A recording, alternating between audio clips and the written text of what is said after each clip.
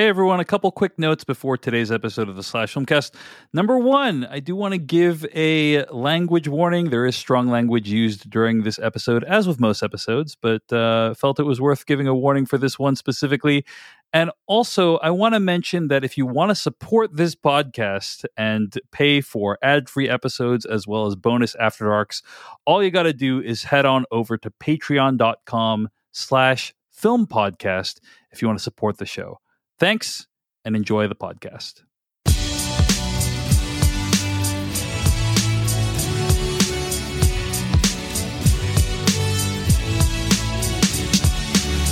watch the movies, flicks, tracks for the good, bad. It's the Slash Filmcast for the girls, boys, old, young. Yeah, we watch till the last of the credits is done. Hello, everyone, and welcome to the Slash Filmcast. My name is David Chen, and I would give up my subway seat for anyone on this podcast. Oh. Joining me today is Devindra Hardawar. I, for one, am ready for the Mad Mikkelsen getting up to hijinks with middle-aged men cinematic universe. That really flows off the tongue. Yeah. Jeff Kanata. How do you make something that's already mads even madder?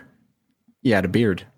Indeed. And joining us also today on the Slash Filmcast, he is the co-creator and co-host of the Kingcast podcast, one of the most star-studded podcasts on the planet today. Scott Wampler, welcome back to the Slash Filmcast. Yes, thank you. Is this where I say my thing? It's where you say your thing, yes. Okay. You blew it. Chaos Theory, Revenge, and... okay, look, I have to do that again. Okay. You have one shot. That's it. We don't actually do readers. We need complete silence for this. Chaos Theory, Revenge, and Bicycles. Oh, my. Nice. Nailed it. Yes. We're probably going to keep all that in there, though, Scott, so just FYI. But welcome to the podcast, Scott. Great to have you back on to review Riders of Justice today, later on the Slash Filmcast. Before we get to that, we got some what we've been watching, we got some weekly plugs for you, and some major film news we're going to discuss. But I do want to mention... You can find more episodes of this podcast at slashfilmcast.com. Email us at slashfilmcast@gmail.com. So, in the last week, some rather major news dropped. And that is that Amazon, full disclosure, a company that I work for, is in process of purchasing MGM for $8.45 billion. Second biggest acquisition in Amazon history following... because 8.46 would be too much! So I worked for Amazon, and I therefore I do not speak on Amazon's behalf, so I will probably not talk that much during this segment. Time for us to shit on Amazon. But I am going to ask you guys questions, and Devindra, I sense you have some opinions about Amazon buying MGM. What's your opinion on this? I've got feelings, guys. We talked about Amazon potentially trying to play a bigger role in cinemas, right? Like we were conjecturing, like maybe they would just buy AMC or something, which could still happen. But this is definitely another step towards Amazon trying to like make itself a bigger thing in the physical world, and I find it kind of scary. It's kind of weird. I don't want this company to be the one that's behind so many franchises, especially things like the James Bond franchise, which it half owns now, or will half own if this deal goes through. It's just crazy. You know, I've got a lot of feelings going on here. Amazon is not the company I'd want to do this. I believe there was reporting that Apple was like in the running as well, and they didn't want to spend over $6 billion, and Amazon was just like, yeah, sure, whatever. Just we'll overpay for this thing. So yeah, we don't know what any of this means really, but I do find it funny that people are freaking out. Like John Logan, the screenwriter of Skyfall and Spectre, wrote a New York Times op-ed piece where he's saying the deal gives him chills, but probably for the dumbest reasons, right? Because he's saying he's worried Amazon would make it very commercial. He's worried about product placement. He's worried about like bad ideas coming from the producers into this storied franchise, which has never done anything wrong, right? Too late. Nothing dumb has ever happened in a James Bond movie. Everybody, like, we saw Spectre. Okay, that movie just happened. I remember every dumb thing about it. Guys, what would we do if James Bond had product placement? It would never. We would never be able to hop into our Aston Martin and look at our Rolex watch the same way again. It never happened. It is kind of funny though that basically like a Blofeld prototype villain now owns or will own James Bond. That is kind of funny. Well, I would love to know, Dave, if we could somehow channel the ghost of Louis B. Mayer and tell him that his beloved company was purchased by a glorified mail order bookstore. A bookstore in the invisible phone lines. Yeah. Right? Like bookstore it's a mail order bookstore that doesn't exist in the real world. There's no physical place, and it bought your company. How do you feel? How do you feel about that? Well, again, I personally have absolutely no comment on this, but here's what I'm going to do. Okay, I'm going to read off some of the films in the MGM catalog. And what I'd like you to do, you folks here on this podcast, again, I have no inside information. I'm just asking your gut reaction opinion. Do you want to see more TV shows or films based off of this thing? Okay? So it's a yes or no question? How should we do it? Yeah. I think we should pitch sequel titles. Sure. All right. Well, I mean, I kind of want to hear, like, would you want to do it, right? Would you want them to exist first? But yes, if you do, then sequel titles for sure. But here we go. Okay, we already talked about James Bond. Rocky Balboa. Do you want to see more movies and TV shows in the Rocky Balboa universe? If only that was a franchise, with many movies in it. Yeah. More Creeds is what we're talking? I guess. Yeah. I could go for more Creeds. Those Creeds Sly's are good not Creeds. even in the next one, though. Like, he's out. I know, but here's the thing, Scott, is Rocky should have died a couple Creeds ago, in my opinion. Oh, for sure, dude. Like he's like at this point he's like a dented. Like, you ever get like a 12-pack of soda at the store and bring it home, and then you drop it like in your driveway or whatever on the way in, and one can spills out and it's all fucked up. Because it's like dented in the top, and it looks like someone beat it with a stick. That's where we're at with Sly right now. And that's where we're at with Rocky, I should say, more specifically.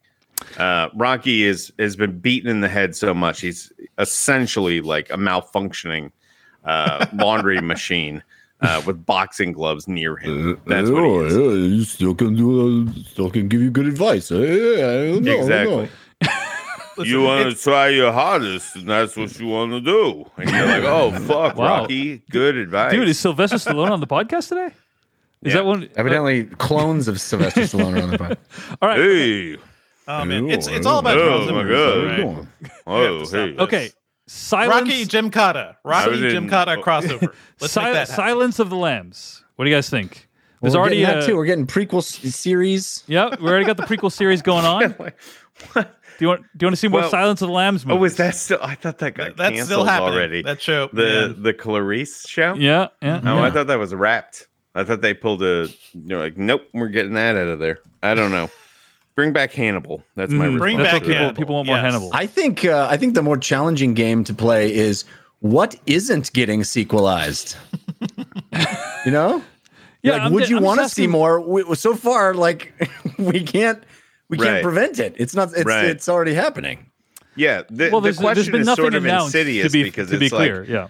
The question is insidious because most of these are getting a reboot, and the other ones you're like, "Fuck, I don't want that to happen." But if you talk about it, you're going to will it into existence somehow. You mean like a Roadhouse reboot and or series in which it's a bouncer in different bars, through, just traveling America. In different bars, yeah. What upsets me most about this concept is that Channing Tatum is going to get roped in for that fucking Swayze role, and I love Channing Tatum, but as God is my witness, they should not touch Roadhouse mythology. Leave that alone. There is a Roadhouse nothing too. Sacred. There is a who said that? There's a Roadhouse. There is a Roadhouse too. Yeah, not my fucking direct to video. Action film directed by Scott Zeal. See, the problem though here, Dave, is that what is worth $8.45 billion? The answer is IP that vaguely conjures some nostalgia. That is what's worth $8.45 billion. That is the only thing that is worth $8.45 billion. And so the idea that this purchase isn't about the IP that MGM, it's not about a lion roaring at the beginning of movies. It's about squeezing every last bit of nostalgia from IP because that's the only thing that has value in our culture now. Mm-hmm. Yeah, I mean, he's Jeff Bezos explicitly said this. He says, quote, "The real financial value behind this deal is the treasure trove of IP in the deep catalog that we plan to reimagine and develop together with MGM's talented team." So that is a direct quote from Jeff Bezos. Yeah, bro. Okay, let me throw out a couple of other things. RoboCop. We're just moving on from that. We're moving on from that quote. Yeah. I mean, that's the state of the world. I feel like that's the most obvious thing for him or any business person to say who's buying these things. Yeah. Well, I suppose that's fine. Yeah. I mean, that's all it is. They want more content for the content machine. Any looking forward to a RoboCop sequel? I think RoboCop actually has a lot of potential to be relevant in our modern world. That's not the movie they'd make. Yeah, but wasn't the plot of RoboCop literally evil corporation, trying to do shit? Like it is again owned by the villains of the franchises in which they purchase. We're gonna stream all of your crimes against criminals, and they are. That's what Ring basically kind of is. Yeah. 12 Angry Men. Wait, Dave. I think there's a really great crossover potential with the Amazon Echo and RoboCop, right? Just put little legs and a visor on it, and you'd be like, Alexa, arrest that person. Then you have your movie right there. It's RoboCop. They'll zero in. They'll be like, homeless. Get rid of them. 12 Angry Men. Anyone want to see some more like 12 Angry Men? 12 Angry Men and a baby. 13 Angry Men. Okay. Here's a serious one. No, it's got to be updated for modern times, and it's got to be 12 angry individuals who could be really anything. Yeah, they want to be. There you go. Stargate.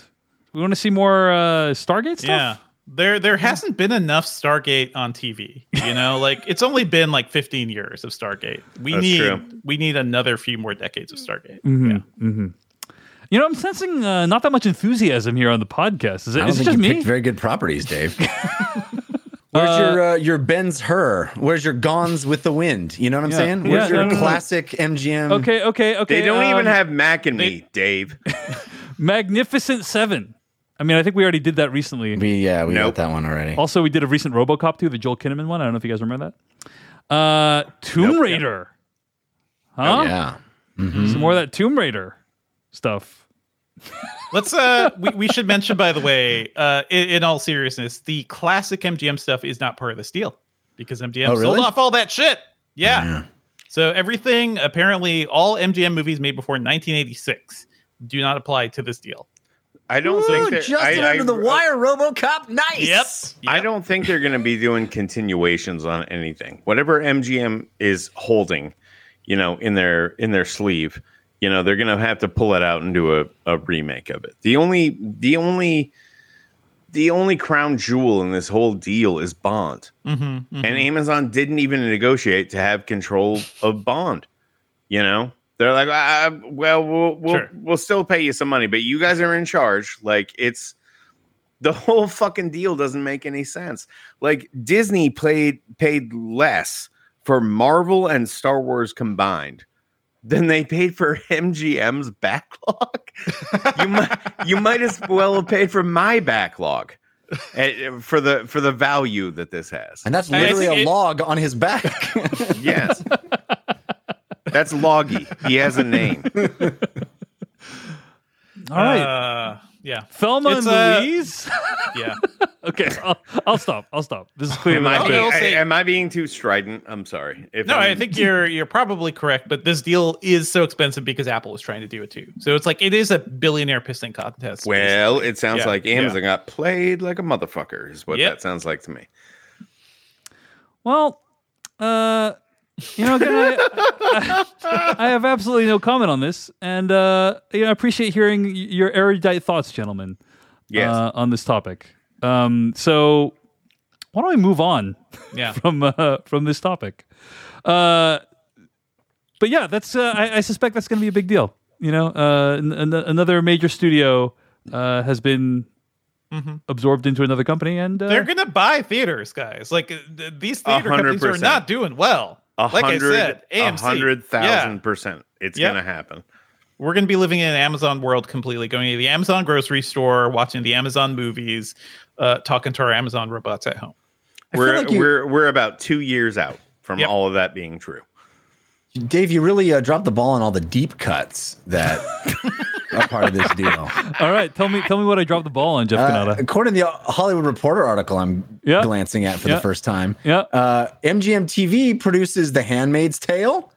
It's got a stake in The Voice and Shark Tank and The Real Housewives of Orange County. Yeah. I mean, I think most of those aren't actually deep cuts in any conventional sense of that term, but okay, yeah.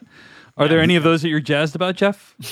No, but I'm sure they cost $8.45 billion. I mean, these are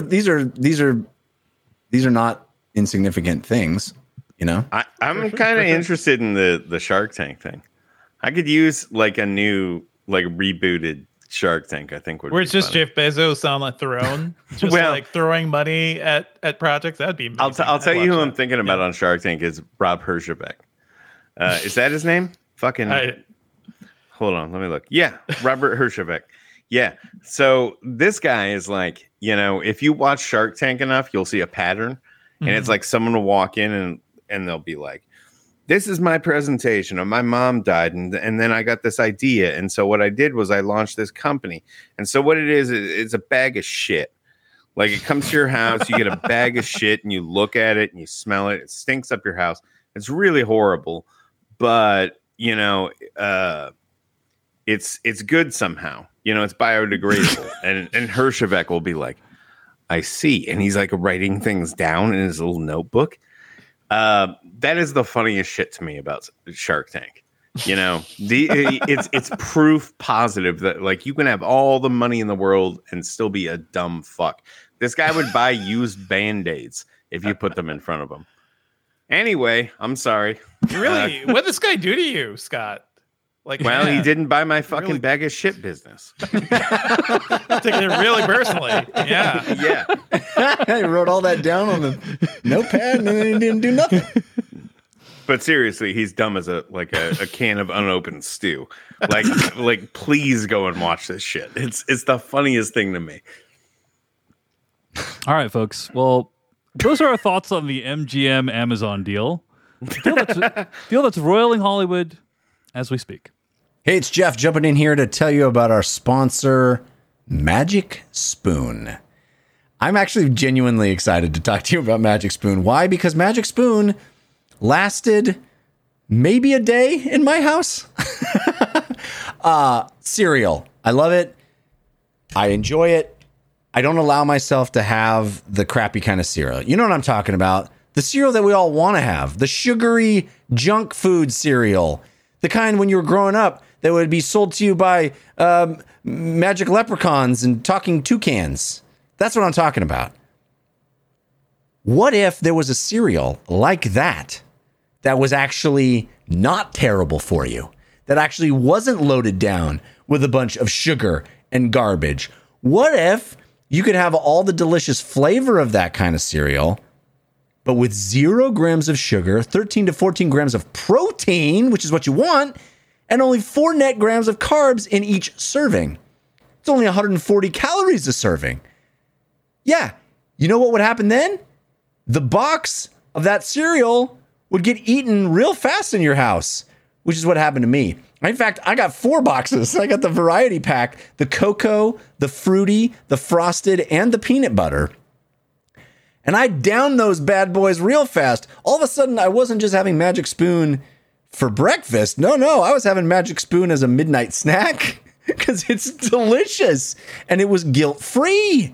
I mean, we're talking keto-friendly, gluten-free, grain-free, soy-free, low-carb, and GMO-free. And it's delicious. You put the cocoa in with the peanut butter, all of a sudden, you got yourself a delicious peanut butter cup. The frosted is delicious, but my favorite, friends, is the fruity. The fruity, I immediately ordered more boxes of because it's so good. Follow my lead, folks. I'm telling you, if you have any appetite for this kind of cereal, this kind of delicious, I want to say sugary, but it's not. There's no sugar. It's delicious. It tastes great. It's that indulgent cereal. Go to magicspoon.com/filmcast. You can grab yourself a variety pack and you can try it for yourself. I'm telling you, you're going to love it. If you're anything like me, you're going to be blown away by how good this stuff tastes.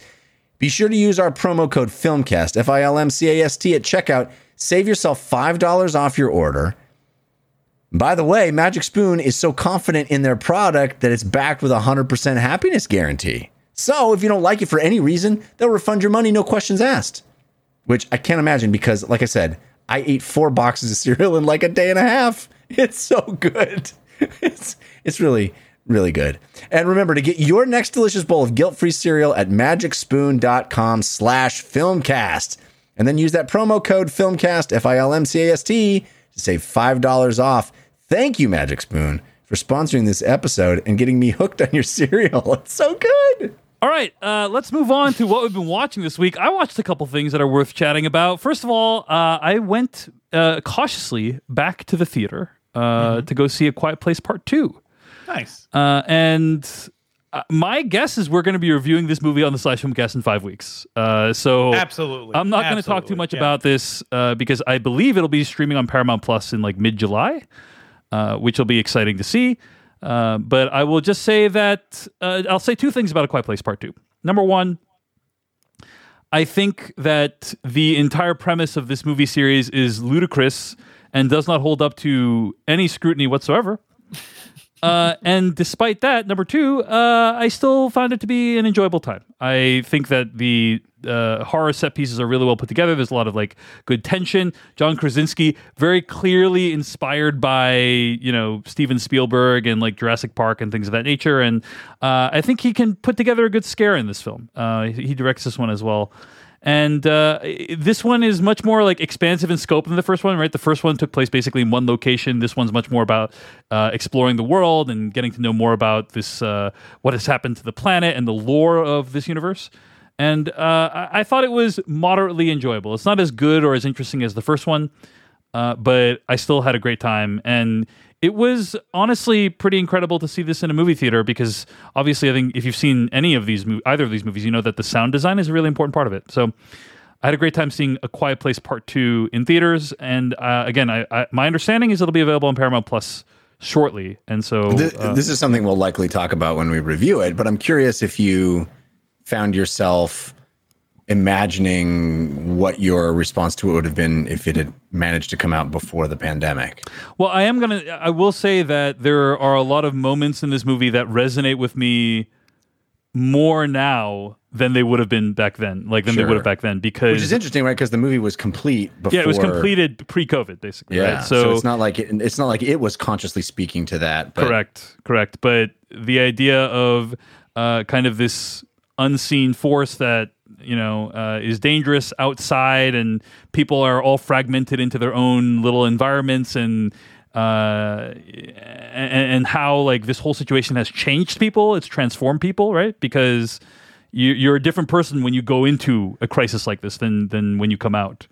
All that stuff's kind of subtext in and occasionally text in the movie, and so I do think that it kind of resonates with. It hits a little different, Jeff, than it did. I imagine. Yeah. I'm just curious if you had that consideration as you were sitting there, like how would I have?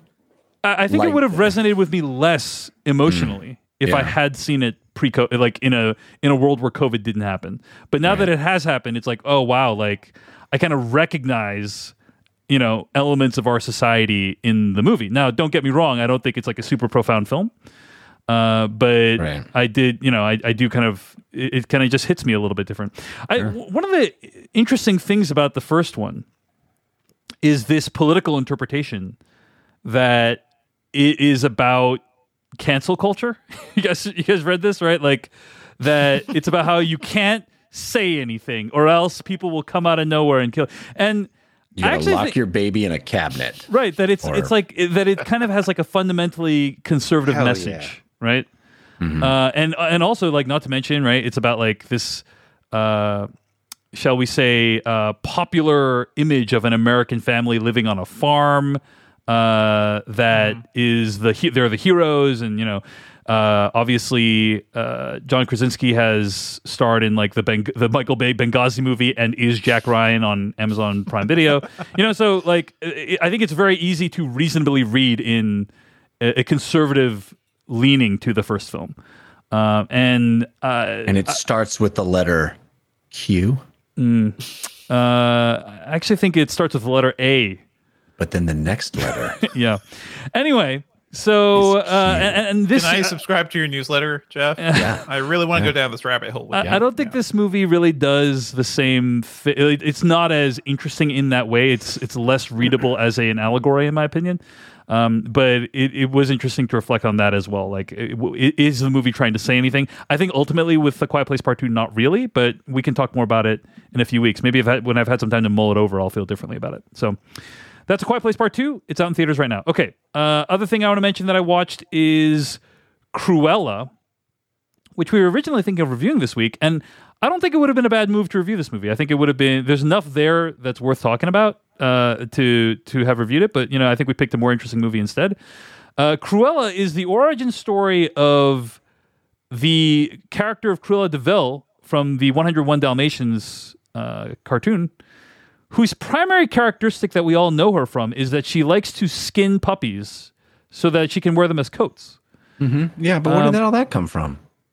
What do you mean? You mean how did she get to be that way? Well, the question. If only there was a movie that could answer that. The question animating that, Jeff Kanata, is, so to speak, is that in fact what this movie tells a story of, right? Which I will not reveal. But suffice to say, here's what's good about Cruella is the fashion and the styles are interesting, and Emma Stone is a very charismatic actress. But I don't know. It's hard for me to talk about it without at least giving away some details about it. No one here cares, right? I can talk about the plot somewhat. Yeah, is that true? Scott, you weren't you weren't trying to go in fresh to see Cruella. Well, I would like to point out this. There was a clip going around the other day about lovely clip. Yes, how. Okay, so we're going to reveal some plot details from Cruella, and probably actually some pretty major plot details from Cruella. So skip forward. I'll speak vaguely, as to not spoil anything for anyone. But it was essentially the origin moment of Cruella de Vil, and I saw this and I was laughing my fucking ass off, and it wasn't like, It wasn't that I was laughing at the movie. It seemed apparent for me by the choices that were made in that scene that they knew what they were doing. It was a goofy joke. Then I posted it. I reposted it on Twitter. And then there were a number of people that kind of got on me about it. And they're like, you haven't even seen the movie and blah, blah, blah. And I'm like, I'm not laughing at it. I'm laughing, with it. Like it seems funny to me. Mm-hmm. And this is frankly if this was the whole trailer for the goddamn movie, I would have been there day one. Like a lady getting thrown off we can give it away. Spoilers. We can give it. We're going to give it away. We're going to give it away. So if you don't want to hear Cruella spoilers, okay. So a trio of Dalmatians threw a lady off a fucking cliff into the churning sea below, where there are rocks and what have you, and she flails while she's going down. It's very funny. It is Mr. Burns saying "Release the hounds," and yes, this is I would what happened. fucking. Yeah. I had no interest in seeing this movie, and now I cannot wait to see this movie. And I saw a Quiet Place 2 last weekend, and I didn't really like it. And I think this weekend I'm correcting what I should have done last weekend and go to see Cruella in the first place. I don't recall the plot of 101 Dalmatians, but is Cruella redeemed in that movie? I don't believe so. No, I don't believe so. I think she's definitely an evil character. It's an interesting choice. A villain meant a different thing back in the day. Yeah, indeed. That's kind of what I was getting to. Is that she is pretty classically evil? She is who we think of as cartoonishly evil. Like when you literally skinning dogs. Yes. Yeah, and so it seems like an interesting choice to make that a sympathetic character, right? Which is the goal of this movie, is to create a sympathetic view of this villain, right? But that's kind of what they've done. Have you heard about Maleficent. Joker? Yeah. Unfortunately. Yes. This kind of gives the Joker treatment to Cruella de Vil in some ways, right? Now, whether you thought Joker was a sympathetic portrait of Joker is up to you know. People have different answers on that. Yeah, but Cruella is a character for children. The Joker is a oh. Yeah. He's yeah. It's symptomatic of this thing where, like, you know, if you have a franchise that's been going on for a while, like Batman or whatever, you have a villain side character that, like, everyone loves. You know, Heath Ledger came in on Dark Knight, and that was the end of that. And I think that what's happening now is with the proliferation of these TV shows where anti-heroes are like the main character, you know, they're trying to combine that with, well, people love the Joker, people love Cruella de Vil, people love fucking Ursula the Squid or whatever her name was. Le Guin. It's Le Guin. Okay, fine. That's a joke. And so they no, it might be. No, that was a deep cut sci-fi author joke. Yeah, it's an actual person. I'm with you, but this does feel like a little bit of like people at the top who are not completely understanding what's happening here, making the choices. Well, there's two ways you could go with this, right? Is you could try to make you sympathize with a person whose primary characteristic that we know her from is that she skins dogs and wears them as coats. Or you could retcon and change it so that she doesn't do that, or she's known for more than just that.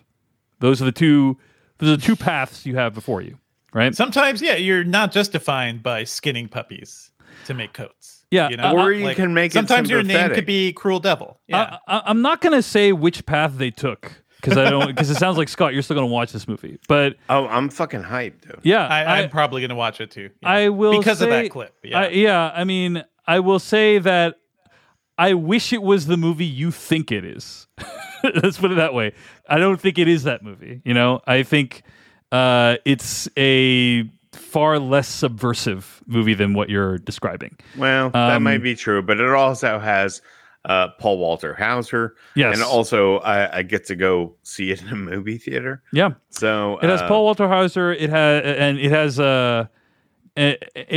the most sort of prominent set of needle drops I've heard in a film since like Suicide Squad, basically. You know, just tons of music that's really good, but often distracting for how nonstop it is.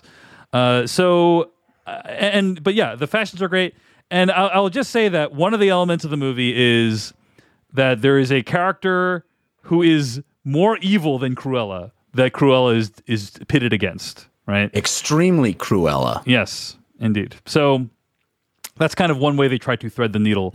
But yeah, it's clearly Disney mining the IP that they have to come up with something that they think is going to resonate with today's audience, which is a girl boss who is self-actualized by learning how to out evil this other evil character. So anyway, I thought it was moderately interesting, and I think there's enough to recommend it that it's like it's kind of cool. It is, I think, 2 hours and 20 minutes long, and I don't think it has any reason to be that long. But fucking Christ. Yeah, but that's Cruella. It's on Disney Plus. You got to use the premium access. Pay $30 to get to access it, and it is also out in theaters right now. That's those are a couple things I've been watching this week. It's 30. I thought it was 20. Maybe it is 20. I'm not. I think it doesn't matter. It's all egregious. It's 30. It's 30. Yeah, no, 30. I was right. Yeah. I was right. Yeah. Okay. Fuck me. Devindra, let's go to you. What do you got? What do I got? I've been checking out the second season of Mythic Quest on Apple TV Plus, and I'm really digging it. I'm mainly bringing it up because I want Jeff Kanata to watch the show. Jeff, watch the show. Like I watched that one good episode. You watched the one good episode, and I do feel like you had a. I think it's an example of you worked in a place that was very much like this. Yes, this is not exactly like what that was. Yes, but. I can't say how accurate it is to the real thing, but I've talked to a lot of folks in game dev and a lot of folks, within the industry who find little bits of the show, like specific things feel very real to them. As a TV show, as a sitcom, it's really good. It's just really good. So I think they're even stronger now in the second season, now that they know what they're going to do. Mythic Quest is a show about a game studio. Just like a small game studio basically owned by Ubisoft, but they never mentioned Ubisoft directly. This is a show co-produced by Ubisoft, so you see like their IP pop up and things like that. But it's an office comedy about game development with a great cast. Danny Pudi, I think, is doing some of his best work here. Like, it is, if you take the character of Abed from Community and you think of like an evil demon version of Abed, that is basically Wasn't that in Community. What, didn't they have evil Abed and evil? There was evil Abed, yeah, with the mustache, I think. Yeah. F. Murray Abraham is in the show, is amazing, I think, in general. And then Rob McElhenney doing really great work. This is a show that is both funny, has great characters, but there is like there's a heart to it that I find is lacking in a lot of comedies these days. And it's not just like the special episode, that's midway through season 1. There's like an episode that goes back in time and gives us like a small rom-com type story about game development. The entire show kind of has those beats. They did a great, I think they are the only show that had a really good quarantine episode that really got to the heart of like what we were all feeling. And this was early on. This was like, I think like March or April last year, where they did a great job of just like capturing the crazy disconnected life we were living back then. And they've kept doing it. And I think this season is even better. So Jeff and everybody else who likes, things like this, good comedies and game development. And if you like games, I think you'd really appreciate it. Like there's a whole episode dedicated to like, will they, won't they go battle royale? I think it's kind of hilarious because everything goes battle royale now. But it is things like that. There's some great in-jokes, but it's just great, fun, sweet comedy in general. Do you think I might give this a second shot? Yeah. Do you think that I could just skip to season 2, or should I watch all season 1? No, you gotta it wasn't even that bad. It's not even like The Office season 1, Jeff. Like I think it's just like it may be a hump you have to get over because you know this, you live this, and I have that experience too in certain things where like if something is not quite like my, what I've lived through. I think like IT work or something. If something is bad about doing tech stuff when it is a tech stuff show, I get kind of annoyed by it. But beyond that, like I think it finds its footing much faster than a lot of other comedies. And yeah, the end of season 1, fantastic. There's a lot of sweetness to this. I think nobody really expected, especially coming from McElhenney. That's never something I really thought was a thing. And It's Always Sunny, right? I don't really watch that show. Very cynical show, yeah. Yeah, like this is like the direct opposite. Yeah. Mm-hmm. Well, that's Mythic Quest Season 2. It's available on Apple TV+. Devindra, what else have you been watching? I've also been checking out the second season of Bluey, the show that Jeff recommended a while back. And everyone's talking about Bluey now. There are articles about like how Gary great Whitta Bluey wrote an article about it. I couldn't believe it. It was awesome. Yeah. Did he? And I think he retweeted an article. Did he retweet it? Oh, I thought he wrote it. I think it was something else. But yeah, Gary Whitta, famed screenwriter and former games journalist, retweeted this piece, which is like, yeah, Bluey's the best kid show on TV right now because it is all about play. It's all about the idea of how you play with each other. And guys, I have to sit through a lot of kids shows these days. I don't know. Somehow it's mostly good, right? Like I got my daughter hooked on like the Ghibli stuff. She's like into Sesame Street and the stuff like I think adults can sit through and not want to tear their hair out. Somehow out of nowhere, she saw one episode of Paw Patrol. And now that became a thing, and that show is pure garbage. And I think I'm not going to throw my wife under the bus here, but it probably happened on her watch. But yeah, once a kid finds one bad show, guys, that's it. You failed because you got to watch that bad show over and over again. So a lot of my day is spent like where she wants to wake up and watch Paw Patrol. I just like, do you wanna watch some Bluey? Want to watch some Sesame Street or something? So a lot of RNG is now just trying to, if she wants to watch something, at least like try to make it something good. Bluey is a show about a family of kettle dogs in Australia, and it's so sweet. It is so sweet and funny, and the episodes are just 7 minutes long, which is also great too, because a kid can watch a show and not be tuned to something for like 30 minutes. So you can make it really bite-sized. You know, for you could tell a kid like, hey, we're going to watch 1 or 2 episodes of Bluey. It's not really that long. So that's one good thing. But the writing is great. The animation is great. The sound design and the music in the show is fantastic. There's an episode in season 2 where I think it's Bingo, which is the younger child. It's 2 girl dogs, but it's Bingo having a dream about floating through the planets. I think Sleepy Time. Sleepy Time. Yeah. She is hopping through the solar system, and in the background, like there are renditions of Holt's Planets playing. You know, it's just like cheekily smart and really fun and interesting stuff. And my daughter is really getting to space stuff now too, so she really enjoyed that episode.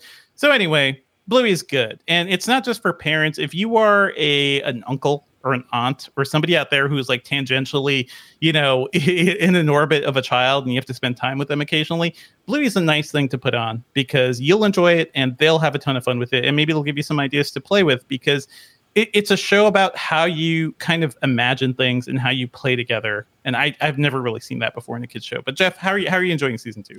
Oh, I mean, I'll just underline everything you said. I mean, you did a great job summing it up. It's a spectacular show. One of the things you didn't mention is how great it looks. Amazing. Yeah. Beautifully animated, colorful. I love this big, chunky, gorgeous world that these characters inhabit. And the voice acting is phenomenal. I have no idea how they get the little girl voices, but they are spectacular. Like their giggles are like the thing you want from your own kids. It is authentic and is beautiful. And yeah, it's all about imaginative play. And so many people that I've recommended the show to, or I've heard on Twitter, have reacted to it, have said, it makes me want to be a better parent. Exactly.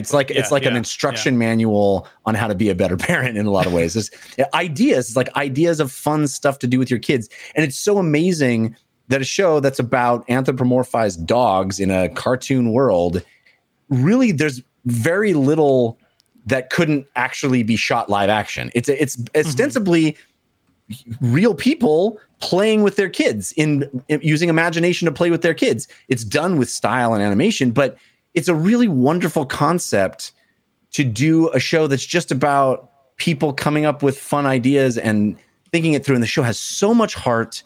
I've cried many times watching it. It is beautiful. It is a show that absolutely parents will get as much out of as their kids, but in different ways than their kids. I don't know how they do it episode after episode after episode. They're constantly coming up with these beautifully expressed concepts of play. It's a wonderful show. I hear a lot of it just comes from the creator, Joe Brum. Like it is his experience in his life with kids and everything. And it is like, it feels very personal. It feels very intimate. And yeah, the kid stuff, the kid voice acting is so good. And they haven't revealed who the kids are. Right. They don't really like promote the voice actor. So this isn't like Peppa Pig where you kind of know who the star of Peppa Pig was. People talked about her and she like did interviews and stuff. And she was a little child star. This is not really about that. So yeah. Recommend it to everybody. It is fantastic. And both seasons are on Disney Plus right now, so you can check it out there. Yeah, the second season has been out for a while, and it was chopping at the bit, and it's just arrived on Disney Plus, which is a great way to watch it. That's how I'm watching it as well. All right, the show is Bluey. That's what Devindra Hardawar has been watching. All right, Scott Wampler, what have you been watching this week? I've been watching Bo Burnham's... Are you getting me on mic? Yep. We got you. Okay, that sounded weird for a second. I've been watching Bo Burnham's Inside, which I think is quite possibly the definitive document of the quarantine era. I agree 100%, man. 100%. Yeah. You want me to go on? Yeah, I can go on. Expand on that a little bit. Yeah. Yeah. I'm just gonna sit and think about that for a while. I suffered I suffered several mental breakdowns during quarantine. I was a guy. One of them, like 4 seconds ago on our show. Yeah. Actually, that's how I usually am. But, I was a very social guy. I used to go out like 4 times a week minimum. I'm married. I have a house and dogs and all that shit, but I was always out. I was always moving around. And so much of my fucking life was based on social interaction and sort of networking with people and navigating the industry I was in.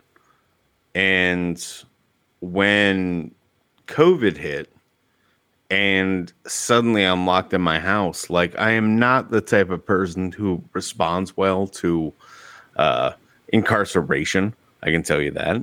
Or anything where you're trapped inside another thing, and I fucking melted down multiple times. I ended up back in therapy. I ended up on medication for antidepressants, anxiety, all this shit. My life is better now, but I can also see the other life from where I'm standing. And I don't think I would have made it through, much more of this before I reached out and asked for help. And for as much of a smartass as I am, and as much bullshit I'm putting out on Twitter on the average basis, I do think everyone should be fucking well and trying to do better. And so I'm a big proponent of, getting mental health checks and getting on medication if you need them and all of that shit. But Burnham's Inside sort of encapsulated all of that. And all that crushing sort of soul realization that happened for me over the past year, on top of the euphoria and the hilarity that was being online in the last year. We would often have days on Twitter that were the funniest fucking days you've ever seen. And at the same time, in the background, it's like the worst shit you can imagine is going on. That was happening all the fucking time. And that dichotomy of sensations is, it's something I will not forget about the last year. And I felt like it was perfectly fucking handled in Inside. And on top of that, you get some fucking banger music, dude. Like, what more could I want? This thing galvanized me. And I think it's a very, very, very important document of this time. That's my pitch. Got it. Jeff Kanata, I think you had strong opinions watching this thing as well, right? I did. I agree with everything Scott said as far as it being this beautiful artistic record of this year that we all experienced. I mean, it is an extraordinary look back at what we all sort of went through as filtered through this one individual. Mm-hmm. And the central conceit of Bo Burnham's Inside is that toward the beginning of the pandemic, Bo Burnham, this stand-up comedian, artist, locked himself in a room and started making something. And then as the pandemic stretched on, he continued to make that thing by himself in his room, all by himself. He shot every piece of video you see. He lit it. He did everything you need to do. And from a purely technical perspective, it is a gobsmacking achievement. It looks like there's a 40-person crew that with a cinematographer and lighting technicians and set designers and editors. Yeah, it is. It is just not even touching the artistic side, just on a purely technical, what he's able to pull off inside a single room with a handful of cameras and lights to create an hour and a half of entertainment where you never leave that room with him, but you feel like you're transported to different places and different times. And you feel like you're on massive stages. You feel like you're in intimate spaces. You feel this pullback of the curtain, but you feel this grand music video scale of audio visual splendor. Just that makes this unmissable. It is, I think, essential viewing for anybody that is just curious what one person today with technology is able to make. Mm-hmm. You will have your mind blown. Right. Now, over and above that, I think this is a work of genius. I don't say that lightly. I think this is absolutely, one element of genius in my interpretation is focus. There are people whose genius is evident by their singular focus and ability to commit to the work. And what you see in this special, this hour and a half, is someone who stayed in a room and did a thing and kept doing that thing and would not compromise on perfection, would not like the level of commitment that is necessary to achieve any given 10 minutes in this special boggles my mind. Like the number of setups, the number of doing it over and over. And there's a number of times in the actual special where he kind of sets up a camera that is almost a behind the scenes view of the making of the thing, just for a brief moment. And you see him do another take and do another take. And no, that's not good enough. And you get a window into this compulsive genius of focus on the making of a thing. And I say all that, and it sounds so austere and grandiose, but it's also fucking funny. It's so funny. There's a song called "The Internet" that's like, it's so perfectly skewers our addiction to technology and the internet. I mean, he says incredibly insightful, self-deprecating things. You watch him wrestle.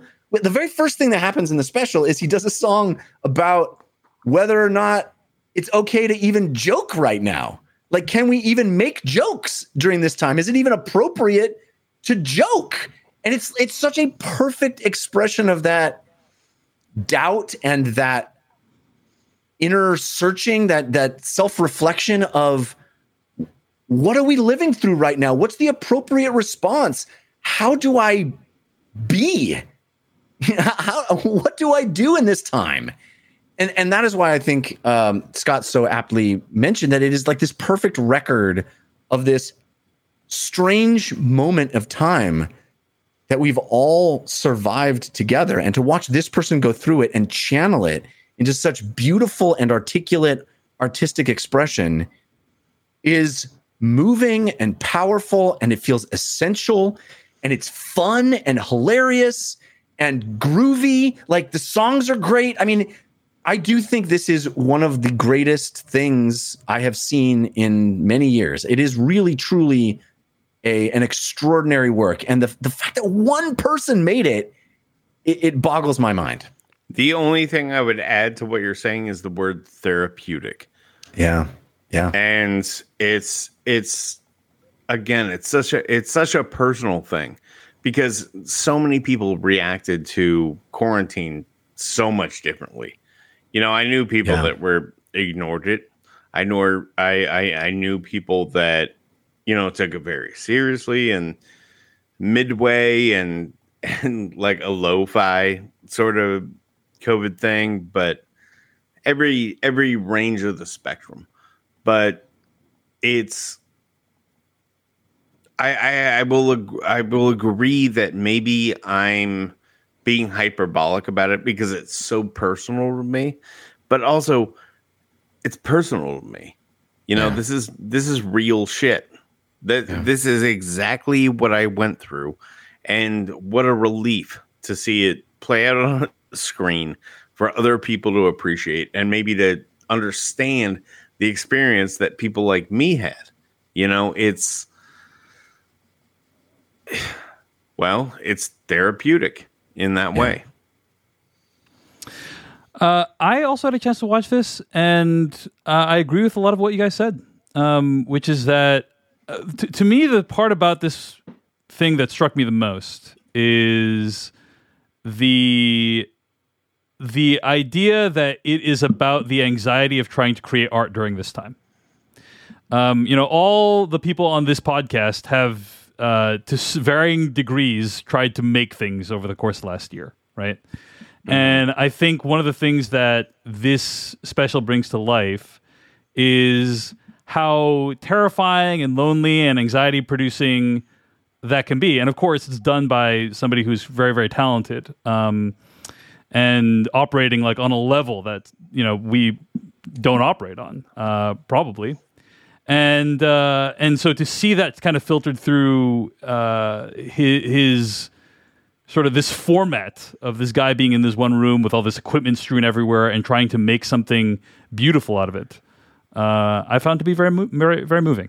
So yeah, let me ask you. It's this. Really. Go ahead. Well, I saw some pushback on inside on my Twitter feed today.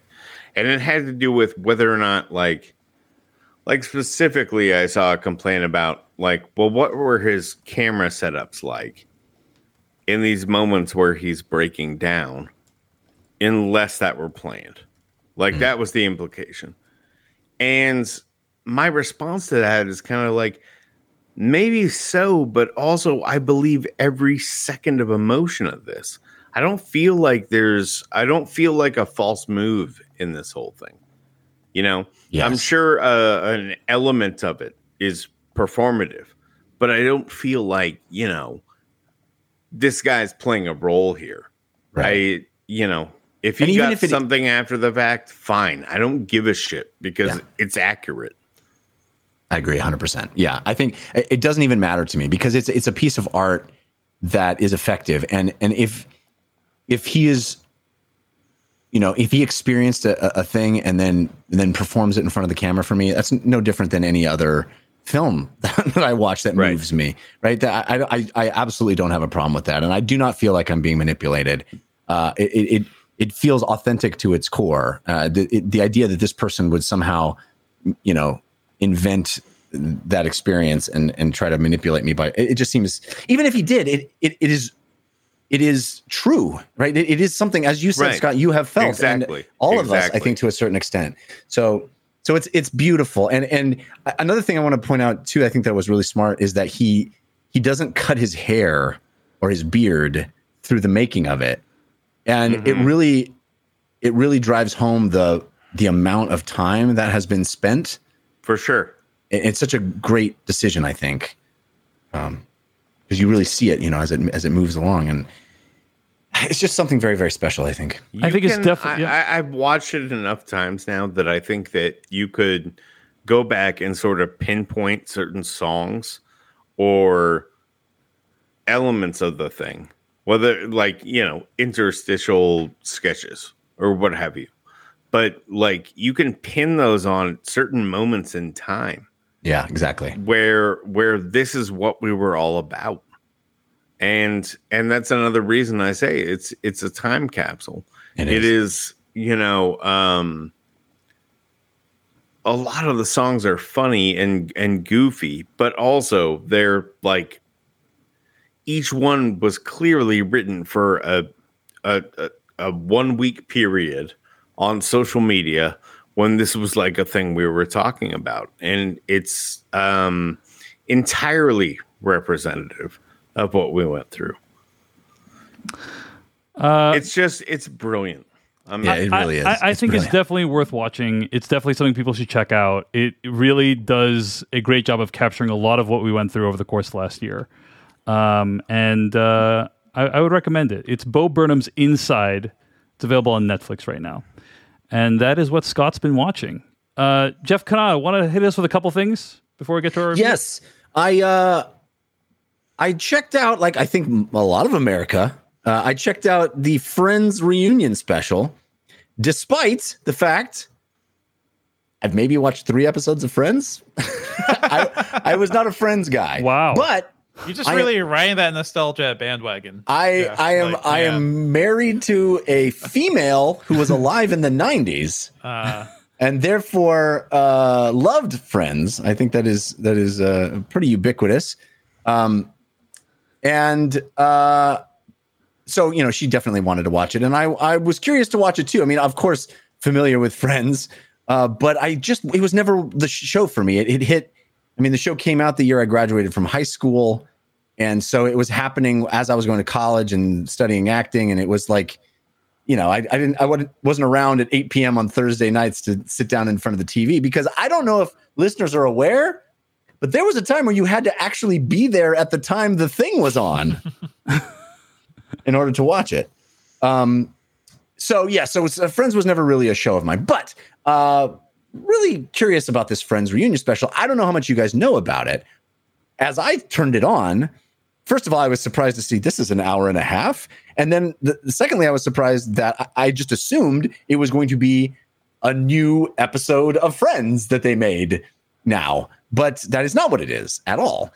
It is actually, I think, a fairly clever way to do a reunion. It is shot over multiple events and then edited together non-linearly, jumping back between a number of these different events. One of the events is an actual reunion where they evidently rebuilt and recreated the soundstage that Friends was shot on, and invited the entire cast now to just sort of hang out on the soundstage and reminisce.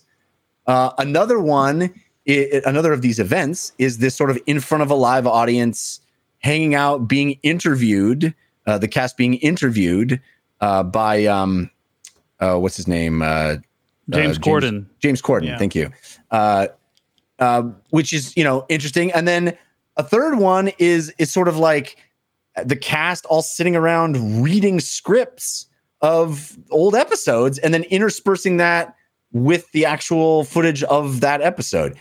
So it's a mishmash of a lot of different techniques, but overall it's kind of this celebration of what this cultural phenomenon of a show was.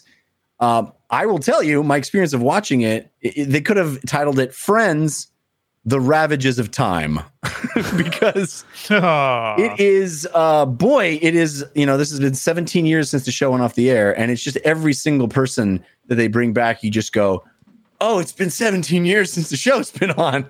We're all old. Everybody's old. I'm old. Everyone's old.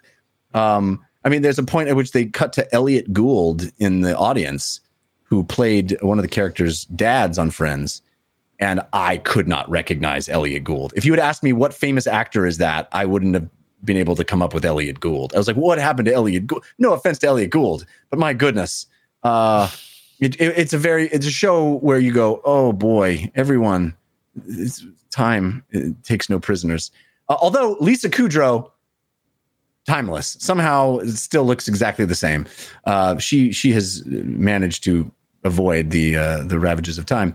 But anyway, I thought it was actually pretty entertaining, and this, especially most of the references and stuff were completely lost on me.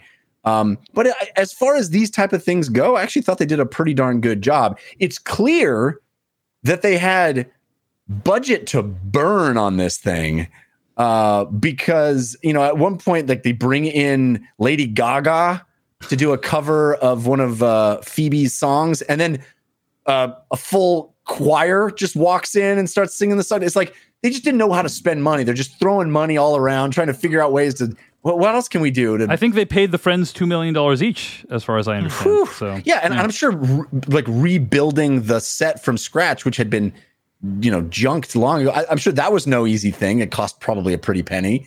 Yeah, I mean, they had money to burn on this thing, and they were just doing stuff for no apparent reason. But a very watchable show. I mean, I was surprised at how much I just kind of enjoyed looking at the 90s. You know, it's a show of the 90s in a very significant way. And, you know, there's a lot of sort of frank discussion of what it was like to do the show and behind the scenes discussions. And, you know, I found it to be pretty entertaining, actually. Excellent. Well, that's the Friends reunion, and it's on HBO Max right now. Jeff, anything else you've been watching?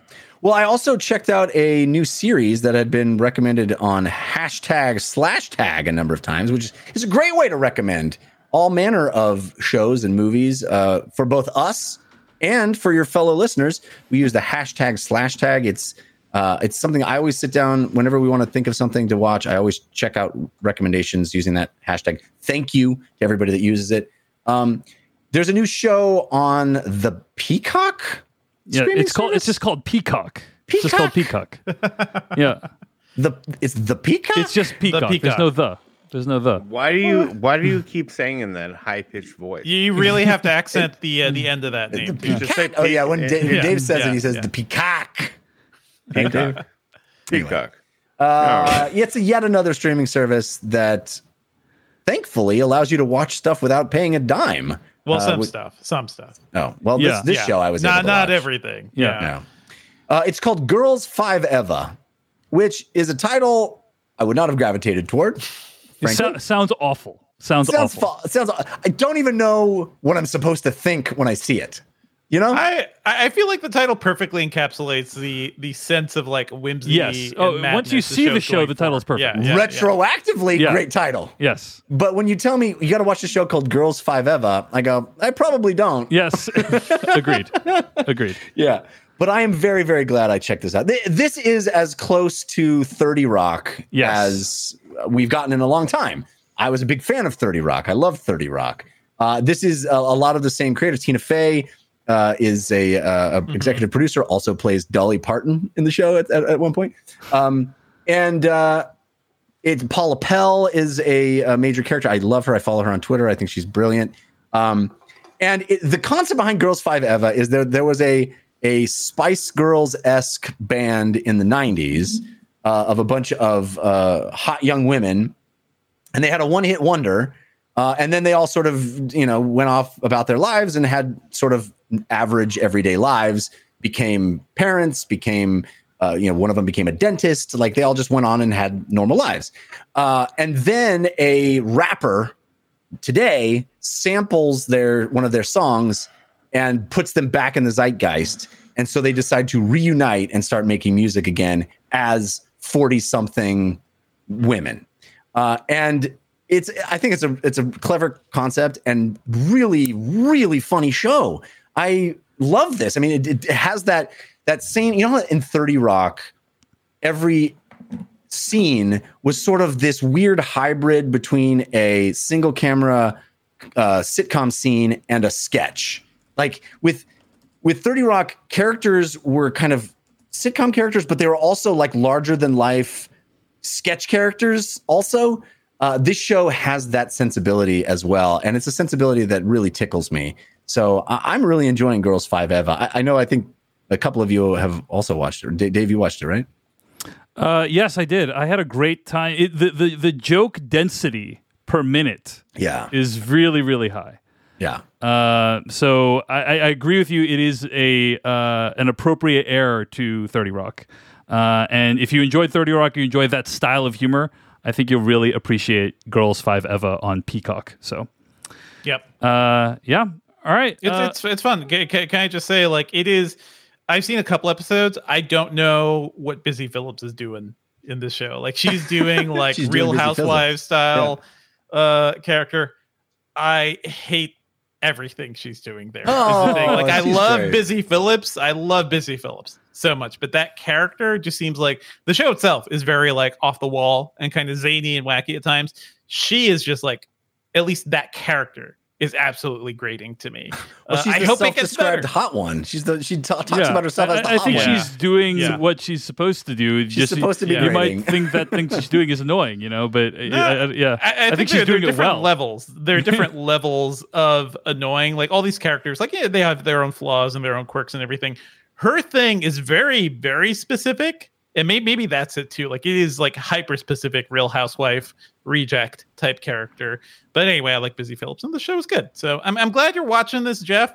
Nobody checked out Saved by the Bell when I mentioned it on the Peacock. So I couldn't be less interested in Saved by the Bell. It is actually I think even a better show than this one. So really? It is good. I told you guys it was very good. But I said it was good. Again, I'm too old to have lived through Saved by the Bell. I've literally never watched an episode of Saved by the Bell, the original, so it didn't stir any nostalgia for me. So. Yeah, it's fine. Yeah.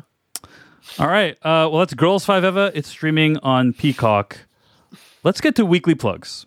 We're going to do weekly plugs. Plugs.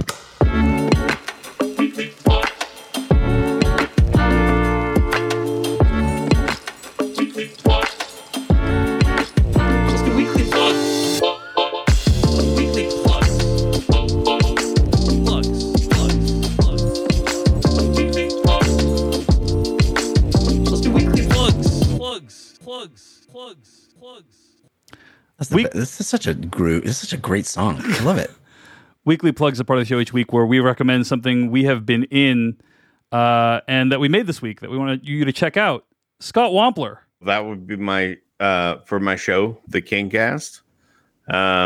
We just finished up our 1 year anniversary special, which was well, I hate to reuse the word, but also really special.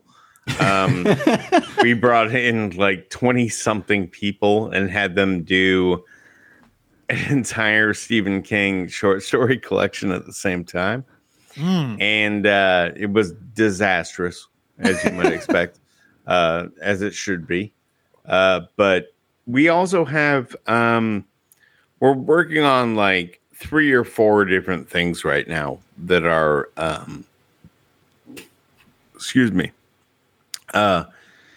very, very exciting. And we'll see if those pan out, of course. But if even one of them pans out in the next, I don't know, 8 months or whatever's left in this year, we're going to have a good time. So you got to get Stephen King on himself, right? That's the only way this whole thing ends. Well, yeah. I'm not going to say anything about that. We know what we're doing, and we're we have well, we're constantly pulling pranks on our own listeners. But I've been listening, Scott. I know. People thought Morgan Freeman was definitely real. Vespi isn't here to save me from doing any spoilers. I'll just say that, we have wild shit planned in the next few months. All right. You're going to be happy if you're a listener of this show. The episode is the Skeleton Crew Stunt Spectacular, an amazing sequence of guests on there. We'll link to it in the show notes. That's the Kingcast. That's what Scott Wampler is plugging this week. I have a weekly plug. I interviewed Bao Tran, the director of The Paper Tigers, which is a movie we reviewed on these Slash Filmcast After Dark. That's over on Culturally Relevant. We had a great time chatting about the movie and how difficult it was to get a movie like that made. And it's a really fascinating talk. Check it out on Culturally Relevant. Devindra Hardawar, your weekly plug. I've been pretty much just working this whole weekend on a bunch of stuff, but Computex is happening, which is the show I typically travel to Taipei for.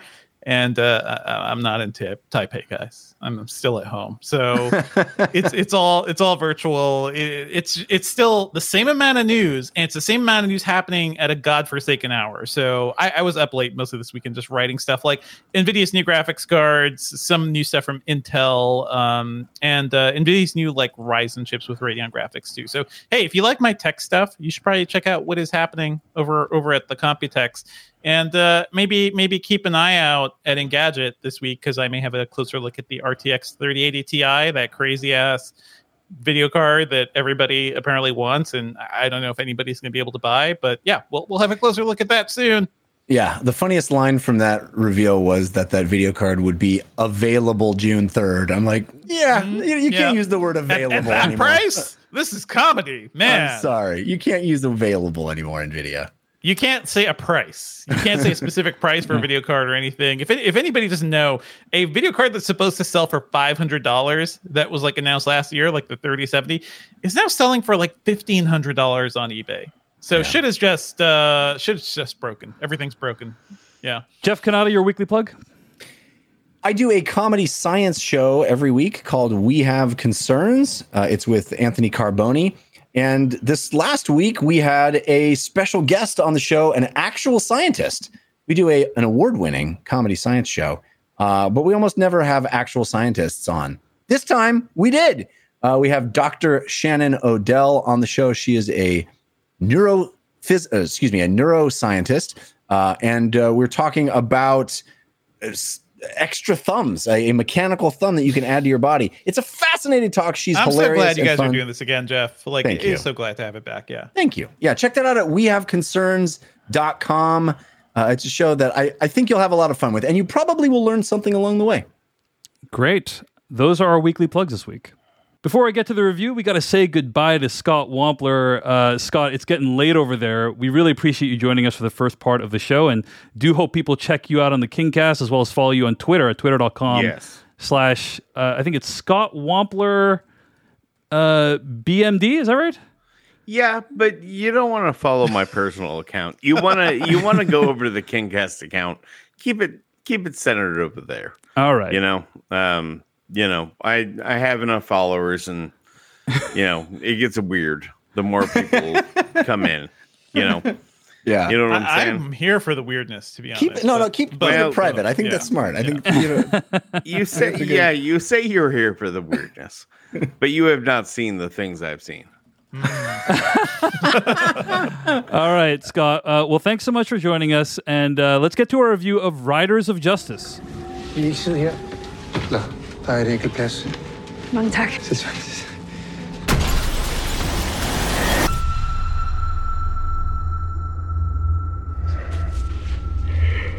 er bare fordi, at jeg savner en.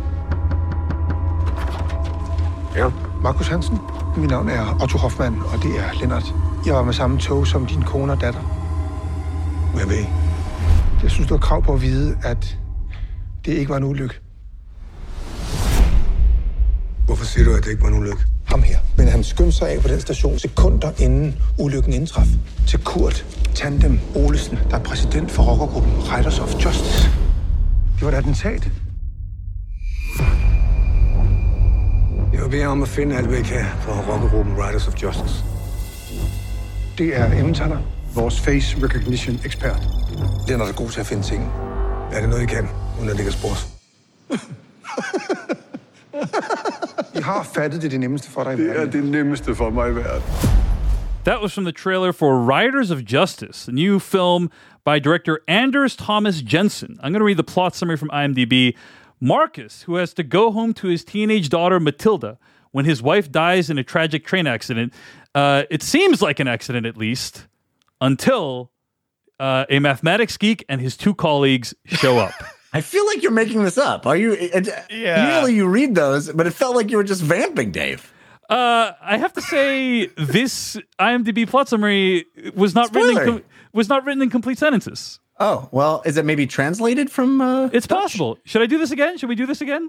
No, that's fine. I think that is actually perfect for this movie. Okay, great. Okay, great. Well, there you go. That's the plot summary from IMDb. And the movie is Riders of Justice. And I thought this is going to be a pretty interesting movie. Because it stars Mads Mikkelsen. Right.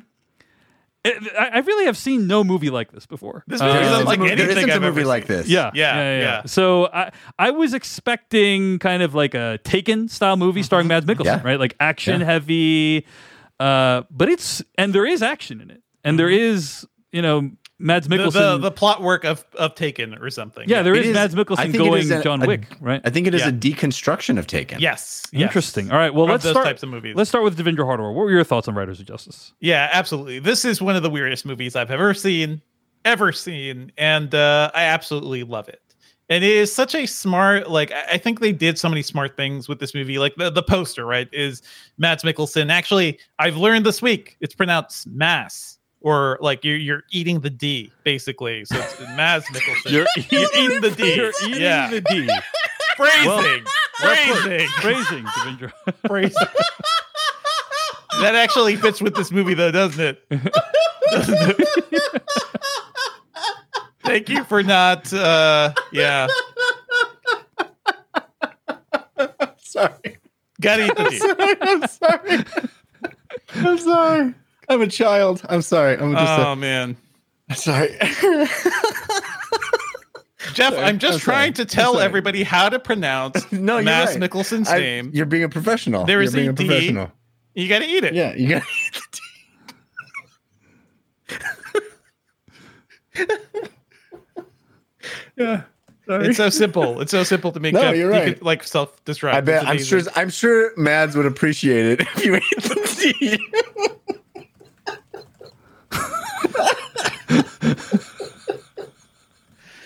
I'm sorry. It's okay. I let go for as long as I can. No, proceed. But yeah, Mr. Mads Mikkelsen, I love him so much. We just talked about him with Another Round. This movie almost feels like Another Round again, except this time instead of being like bored middle-aged teachers, he is a former soldier who's going through his own life crisis, but he's also surrounded by like bored middle-aged academics too, which basically seem like they're ripped out of The Lone Gunman from the X-Files. Yep. And I That's my kind of thought love too. that. That's the very comparison. Lone Like, Gunman. yep. What if the Lone Gunmen were in Taken? That's the movie. What if, Yep. These are guys who would sit down and watch revenge movies every night. You know, like this is their thing. They probably get together, have movie nights. But now they're in one. You know, and I think that is kind of the fun of this movie. It's a deconstruction of the revenge action film. But I also think it's like pretty smart because it's acknowledging the philosophical problems with these films, right? Like you're not accomplishing anything by getting revenge. Nobody is actually feeling better. You're just perpetuating a cycle of violence. But then the movie can still give you those scenes of cycles of violence.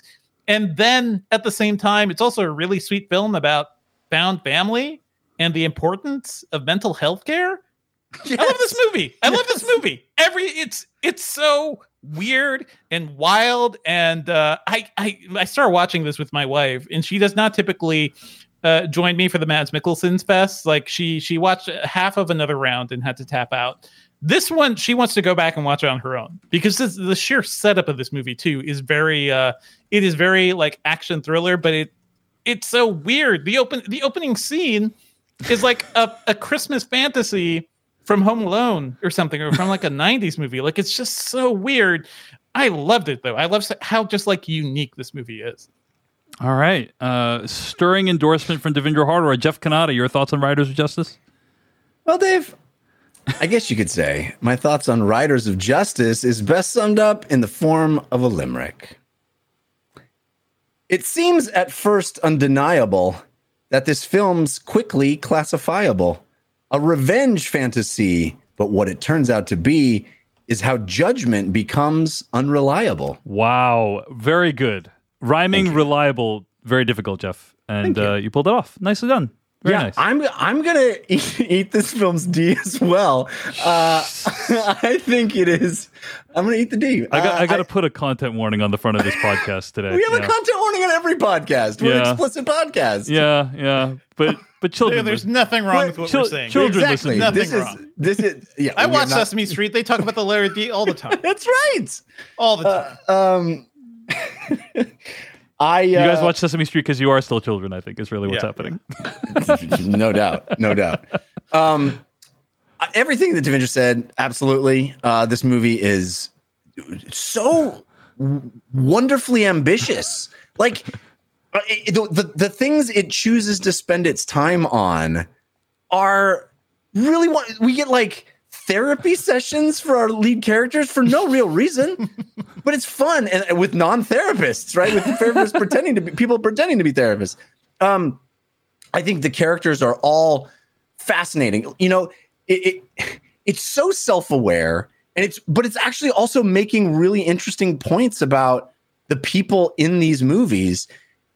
I mean, it's really it's such a conventional premise that you have the badass who has to use the geeky computer hackers to get the information so he can be a badass. Yeah, you got a face guy? We need a face guy. Yeah, exactly. Face recognition guy. Yeah. In every other movie, those would be like the 20-something, nerdy kid. And in this movie, it's a bunch of older, kind of goofy scientist dudes.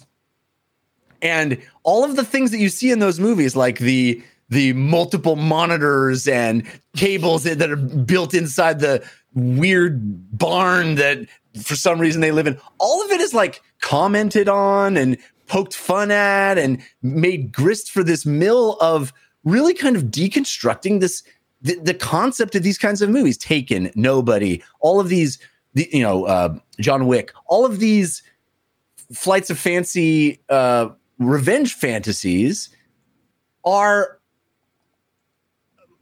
taken down a notch by this movie, and yet also it gives you that movie. Like, you get to see that movie. There's really killer action sequences. You get to see Mads Mikkelsen, be a complete badass with a gun, and but not in a gun fu kind of over the top way. It's very grounded and real, but also thrilling and exciting. But also, you at the end of it, you're like, we probably shouldn't have done any of that. I made a huge mistake. Yeah, It is really, the movie bounces between tones effortlessly, but there's like a bigger gap between it can be goofy, utterly goofy and genuinely funny one moment, and then completely like heart-rippingly genuine and sincere and dark the next. It's so ambitious in that way. Like, it doesn't really seem to care whether the audience is keeping up with it, rubber banding between all of these moods. And I agree with Devendra. Like, I found this movie to be a complete revelation. It was just so different and so much fun to watch. I dug it a lot. I agree with both of you guys. I had a great time with this movie. It's so unique. By the way, for those who don't know, the Lone Gunmen are oh god, you gotta explain them. I know. It's been the 400 years. Lone Gunmen are these three computer nerds that were characters in the X-Files. Basically, they're people who helped out Mulder, and that Mulder kind of befriended. It was also a short-lived Fox television show that was run by Vince Gilligan, I believe. Or at least I don't know if he showran it. He wrote for it at least. But they're basically the dudes that are in this film, which is like they are the nerds that are like, oh, what if we were in the action film? We could help. We could be the hacker guys in the action film, And the film reveals all the complications that come with that. Mm-hmm. I think you really, to enjoy this movie, you got to let go of, as you guys have indicated, kind of any sense of any preconceived notions of what this kind of movie can and should be, right? Right. In terms of tone, in terms of plotting, in terms of theme, and just be willing to accept what the movie is willing to give you from a tonal and thematic standpoint, because it is just really out there and trying to do things that most movies don't try to do, trying to make you reflect on the nature of what you're seeing on screen, the horror of what you're seeing, in a way that most movies don't do. Go ahead, Jeff. I was just going to say, the way that you express that, though, Dave, it sounds to me like you're positioning it as a concession that you have to make to the movie. Mm-hmm. And I would argue that it's like a roller coaster ride you get to It's a feature, not a bug. Mm-hmm. Yeah, totally. Do you not agree with that, Dave? Yeah, I think you're right. Well, it took me a while to figure out what this was. Like, I kind of wish I was watching this movie with you guys, and Dave especially, in terms of like just how weird this thing is. I think because the thing is, we have these kind of mental models for how these movies should operate, right?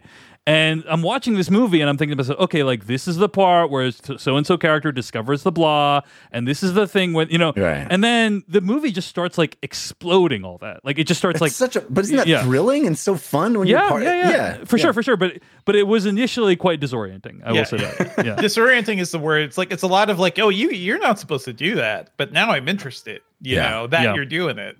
At one point, my wife walked in about an hour into it, maybe less. And she goes, well, what is this movie about? And I tried to explain it and I couldn't. I was like, there's just no easy way to sum this up, really. It's got to watch it with me. Yeah. Join me on this ride of justice. But how cool is that? Like that, it's such a unique experience. And I really love movies that try something fresh like that. Indeed.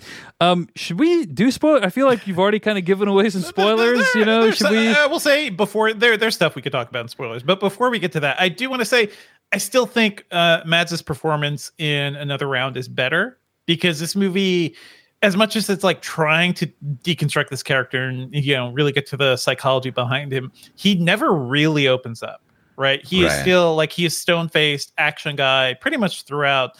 Bad dad. Kind of a dick to his daughter, absolute dick to the daughter's boyfriend. But in Another Round, like that movie really revealed like just a lot of vulnerability in him too, and things he can convey as an actor. And this is more like, one note revenge, Mads. I wanted maybe a little more, maybe a bit of the joy from the end of that movie too would be nice. I will say that he really commits to the part. I mean, he definitely commits. There is, and the thing is, I think he brings a level of commitment that I wouldn't have expected for this kind of script, which is very frequently goofy and silly, right? This movie is very frequently, but he treats it all deadly seriously, and then when he needs to take it up a notch, he totally does. I think he totally delivers, and it's just amazing to see his commitment to what he's doing here. So, and I'm trying to be vague because I think you guys know what I'm talking about, but definitely, So I don't think that he's the main character, though. I think it's a movie about the scientists. Interesting. Yeah. I mean, I don't. Certainly, I think they have a bigger journey that they go on than he does. Yeah. So, all right. Why don't we get some spoilers for Riders of Justice starting right now?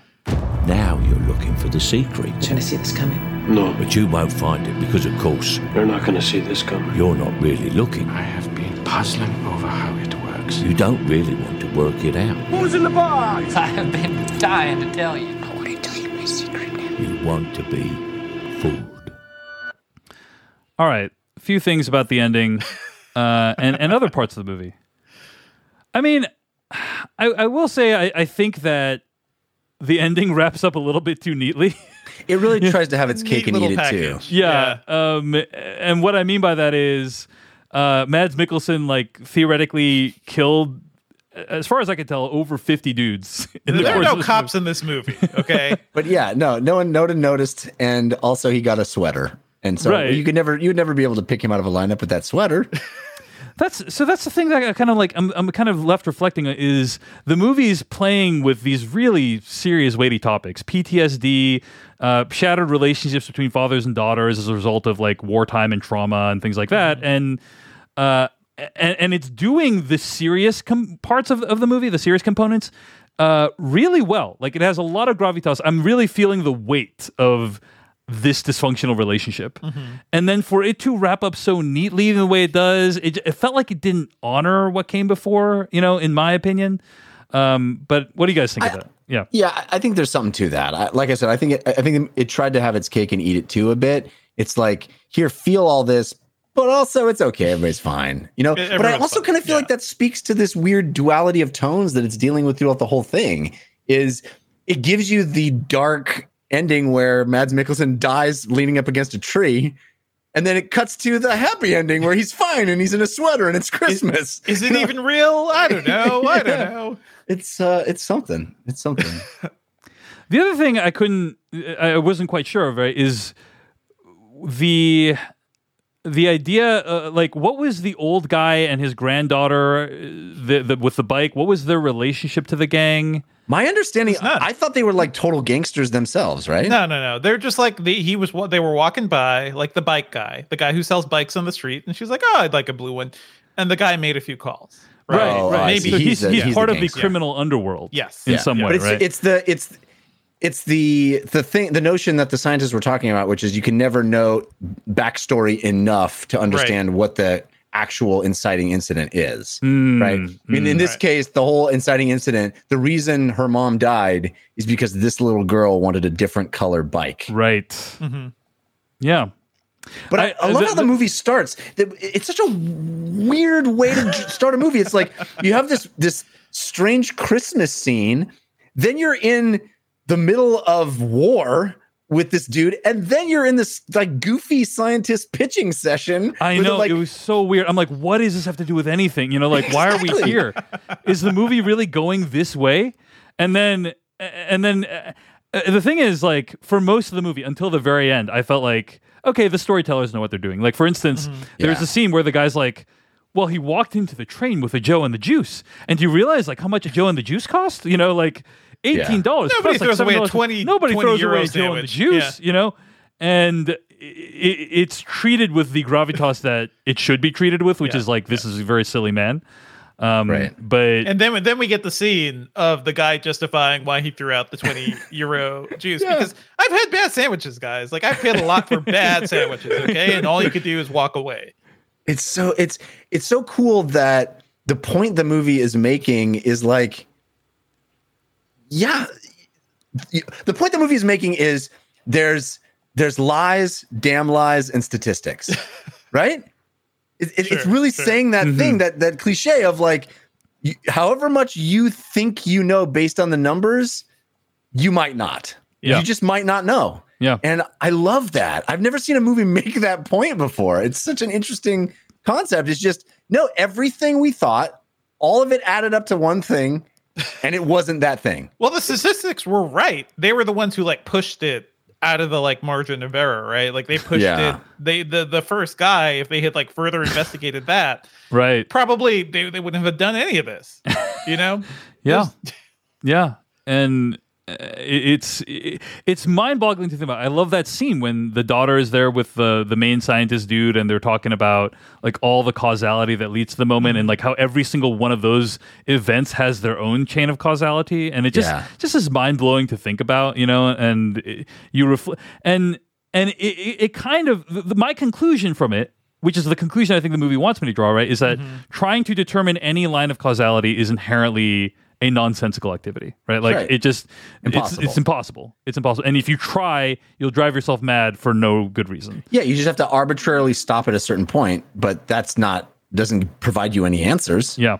100%. So it's a cool movie. It's a really cool movie. And I mean, every single character is like not exactly what you would expect, right? The boyfriend character, not at all what you would think of as the boyfriend character in these kinds of movies. An he's like, actual sweet, like sympathetic guy. Yes, like, he's genuinely trying to help, and like, it's such an interest. Everything is an interesting take on something you think you've seen before. Yeah, to me, it comes down to what they do with is he Ukrainian? The Ukrainian guy that's imprisoned in that house. Yes. And I did not expect that character.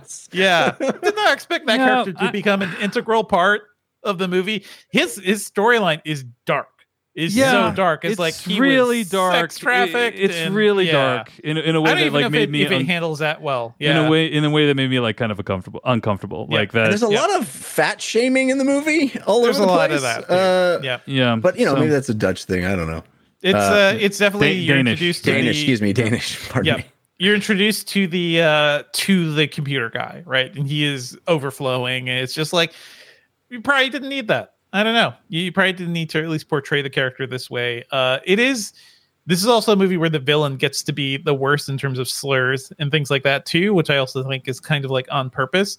But yeah, I come back to the Ukrainian character who ends up being this like sweet kid who just wants to like take care of everybody, you know, and clean the house. It's I don't think he was fully handled well, but at the end of the day, I still think like it's a very sweet character, right? It's a very like I'm glad I saw that story. Fundamentally, it's like a sweet thing, but yeah, I wasn't a fan of the way they kind of trivialized sexual violence in the movie. You know what I mean? Like I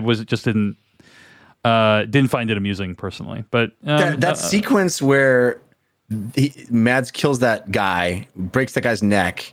And then that entire sequence of like, I'm going to go back in and I'm going to clean this up. Yeah. And then seeing the dude tied up in the thing, like all of that, I was on the edge of my seat through all of it. It's just such an like almost Tarantino, like unpredictable. What the fuck is going on right now? It's I mean, that may not have all worked perfectly. The way that sequence was shot too was when the guy takes out the gun and points it at Mads Mikkelsen's face. It's like you do not point a gun at Matt Mikkelsen's face. Like, and you knew immediately that guy had made a horrible mistake the moment he did it. The way the camera frames it is like very wide angle. The camera's like right up close to him. Yeah. And it's thrilling that turn that he makes as he's walking back to the car. It's very the Limey, isn't it? Yeah. Of him like, I'm gonna go fuck all this up now. Yeah. Now you made me mad. And it's great because it's another example of they're interpreting that behavior as guilt for the crime that they assumed he did. And it's clearly he's trying to get them to leave because he's doing a different crime in that house. It's fascinating. I love the way the movie is constantly subverting your expectations. Indeed. Any other thoughts on the movie? I think we all had a good time with this one. I feel like I need to look up this director and watch everything he's done at this point, because I know he works with Mads Mikkelsen quite a bit too. So like I've seen the poster for some of his other ones, like Men and Chicken, which is just Mads in like a cool ass mustache next to an egg person.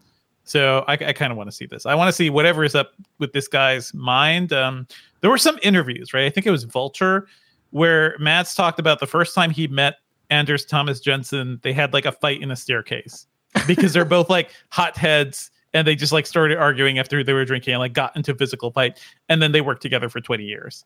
So somehow like the weird relationship they have too, I think just is reflected in the weirdness of this movie.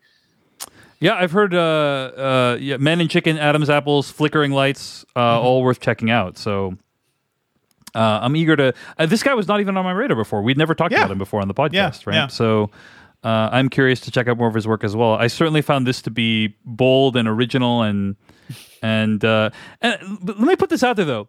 I think that the movie poster was kind of misleading. Oh yeah, absolutely. You know what I mean? They knew what they were doing. I'm watching this. I'm thinking this is going to be gritty revenge story, and there is revenge. I'm not even right. It's not even revenge, really. It's just the guy being misled by scientific theories. He has to. This is the only way he knows how to let his emotions out, right? And he's just got to do it. Yeah. You know. You guys, you were saying how like you feel like there was not as much Mads vulnerability, and I think there's that scene where he smashes up the entire bathroom, right? And that there is. That was very good. That was very good. That was the vulnerability I think you're referring to. That headbutt to the mirror. Yeah. I'm like, Mads, I hope you didn't really do that, buddy. Yeah, it seemed like he flashed back to his Pusher character, for like a second with that. Yeah. But then when he tries to like rip that, I don't even know what that thing is. Like it's like this thing with a hinge on the wall, and he like can't rip it off the wall. It's an amazing moment. It's an amazing moment. It really I bought this movie, and I'm very glad I did. I blind bought this, so yeah. I'm going to be rewatching it. I'm really glad I'm glad you suggested we review it, Dave, because I had no idea about this movie, and I'm so glad. I think it's probably going to show up on my end of the year list. It's that prominent in my mind. Excellent. Well, I'm glad we all got to check it out. It's a great film, well worth checking out. Thought-provoking, made me reflect on the nature of causality, the universe, and everything that led up to my life at this moment, recording this podcast episode with you guys. What else could you ask for from a movie? Agreed. You can find more episodes. That's going to bring us to the end of this week's episode of the Slash Filmcast. And you know what, guys? All things considered, it's pretty impressive that Anders Thomas Jensen directed a movie. Yeah. It is. Can't deny. Is that only supposed to be for movies we didn't like, or is it just every movie? Every movie. Every movie, Jeff, because it's every movie is a miracle. No, it is. I just thought it was a consolation prize. Every movie. This movie in particular is a miracle because none of this should work. Yeah, it's true. No, Devindra, every movie is a miracle. Every movie is a miracle. You're right. You can find more episodes of this podcast at slashfilmcast.com. Email us at slashfilmcast@gmail.com. Our theme song comes from AdamWarrock.com. Our spoiler bumper comes from filmmaker and YouTuber Kyle Corwith. This episode was edited by Beatty Zhang. Next week, we have decided we're going to be reviewing In the Heights. I'm sorry, what am I talking about? No, that's in 2 weeks. That's in 2 weeks. Not yet. Sorry. Next week, we're going to be talking about Guy Ritchie's The Wrath of Man, which is now available for rent. And in the After Dark, we're going to do The Conjuring, The Devil Made Me Do It, which is coming out on HBO. It's the third Conjuring film, although sixth Conjuring universe film? It's a whole universe. I thought it was 8th Conjuring universe film. Okay, well, it's definitely up there. It's definitely up there. There have been a lot of Annabelle movies, yeah. Yeah. But wait, why do you don't even pay attention? You've never even seen one of these movies, Jeff. I was looking. I have not seen one of these movies. That doesn't mean I don't know how many numbers of them there are. Well, fair enough. Now I'm like. I thought I read 8. I could be wrong. It could be 6. But I saw somebody compare the 8 Conjuring movies to the 8 something else movies. Yeah. Okay. So there's Conjuring, Annabelle, The Conjuring 2, Annabelle Creation, The Nun, and The Curse of La Llorona. So I'd forgotten about The Curse of La Llorona and The Nun in there. Yeah, maybe if you were as big a Conjuring universe fan as I am, you would understand. Yes. For those who are unaware of the inside joke here, Jeff does not want to watch any of the Conjuring movies. So it's going to be an episode of Coaxing Kanata in next week's After Dark. But yes, it is. Wrath of Man for our main review of the Filmcast next week, and then The Conjuring, The Devil Made Me Do It for the After Dark, which is available for patrons at patreon.com/filmpodcast. Thanks for listening. We'll see you next week. They watch the movies, flicks, tracks for the good, bad. It's the Filmcast. For all the news and the movies coming out, cause you know that it's the thing worth talking about.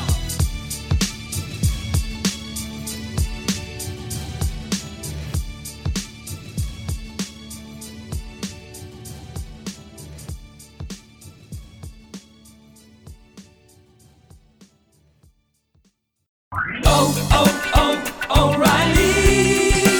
You need parts? O'Reilly Auto Parts has parts. Need them fast? We've got fast. No matter what you need, we have thousands of professional parts people doing their part to make sure you have it. Product availability. Just one part that makes O'Reilly stand apart. The professional parts people.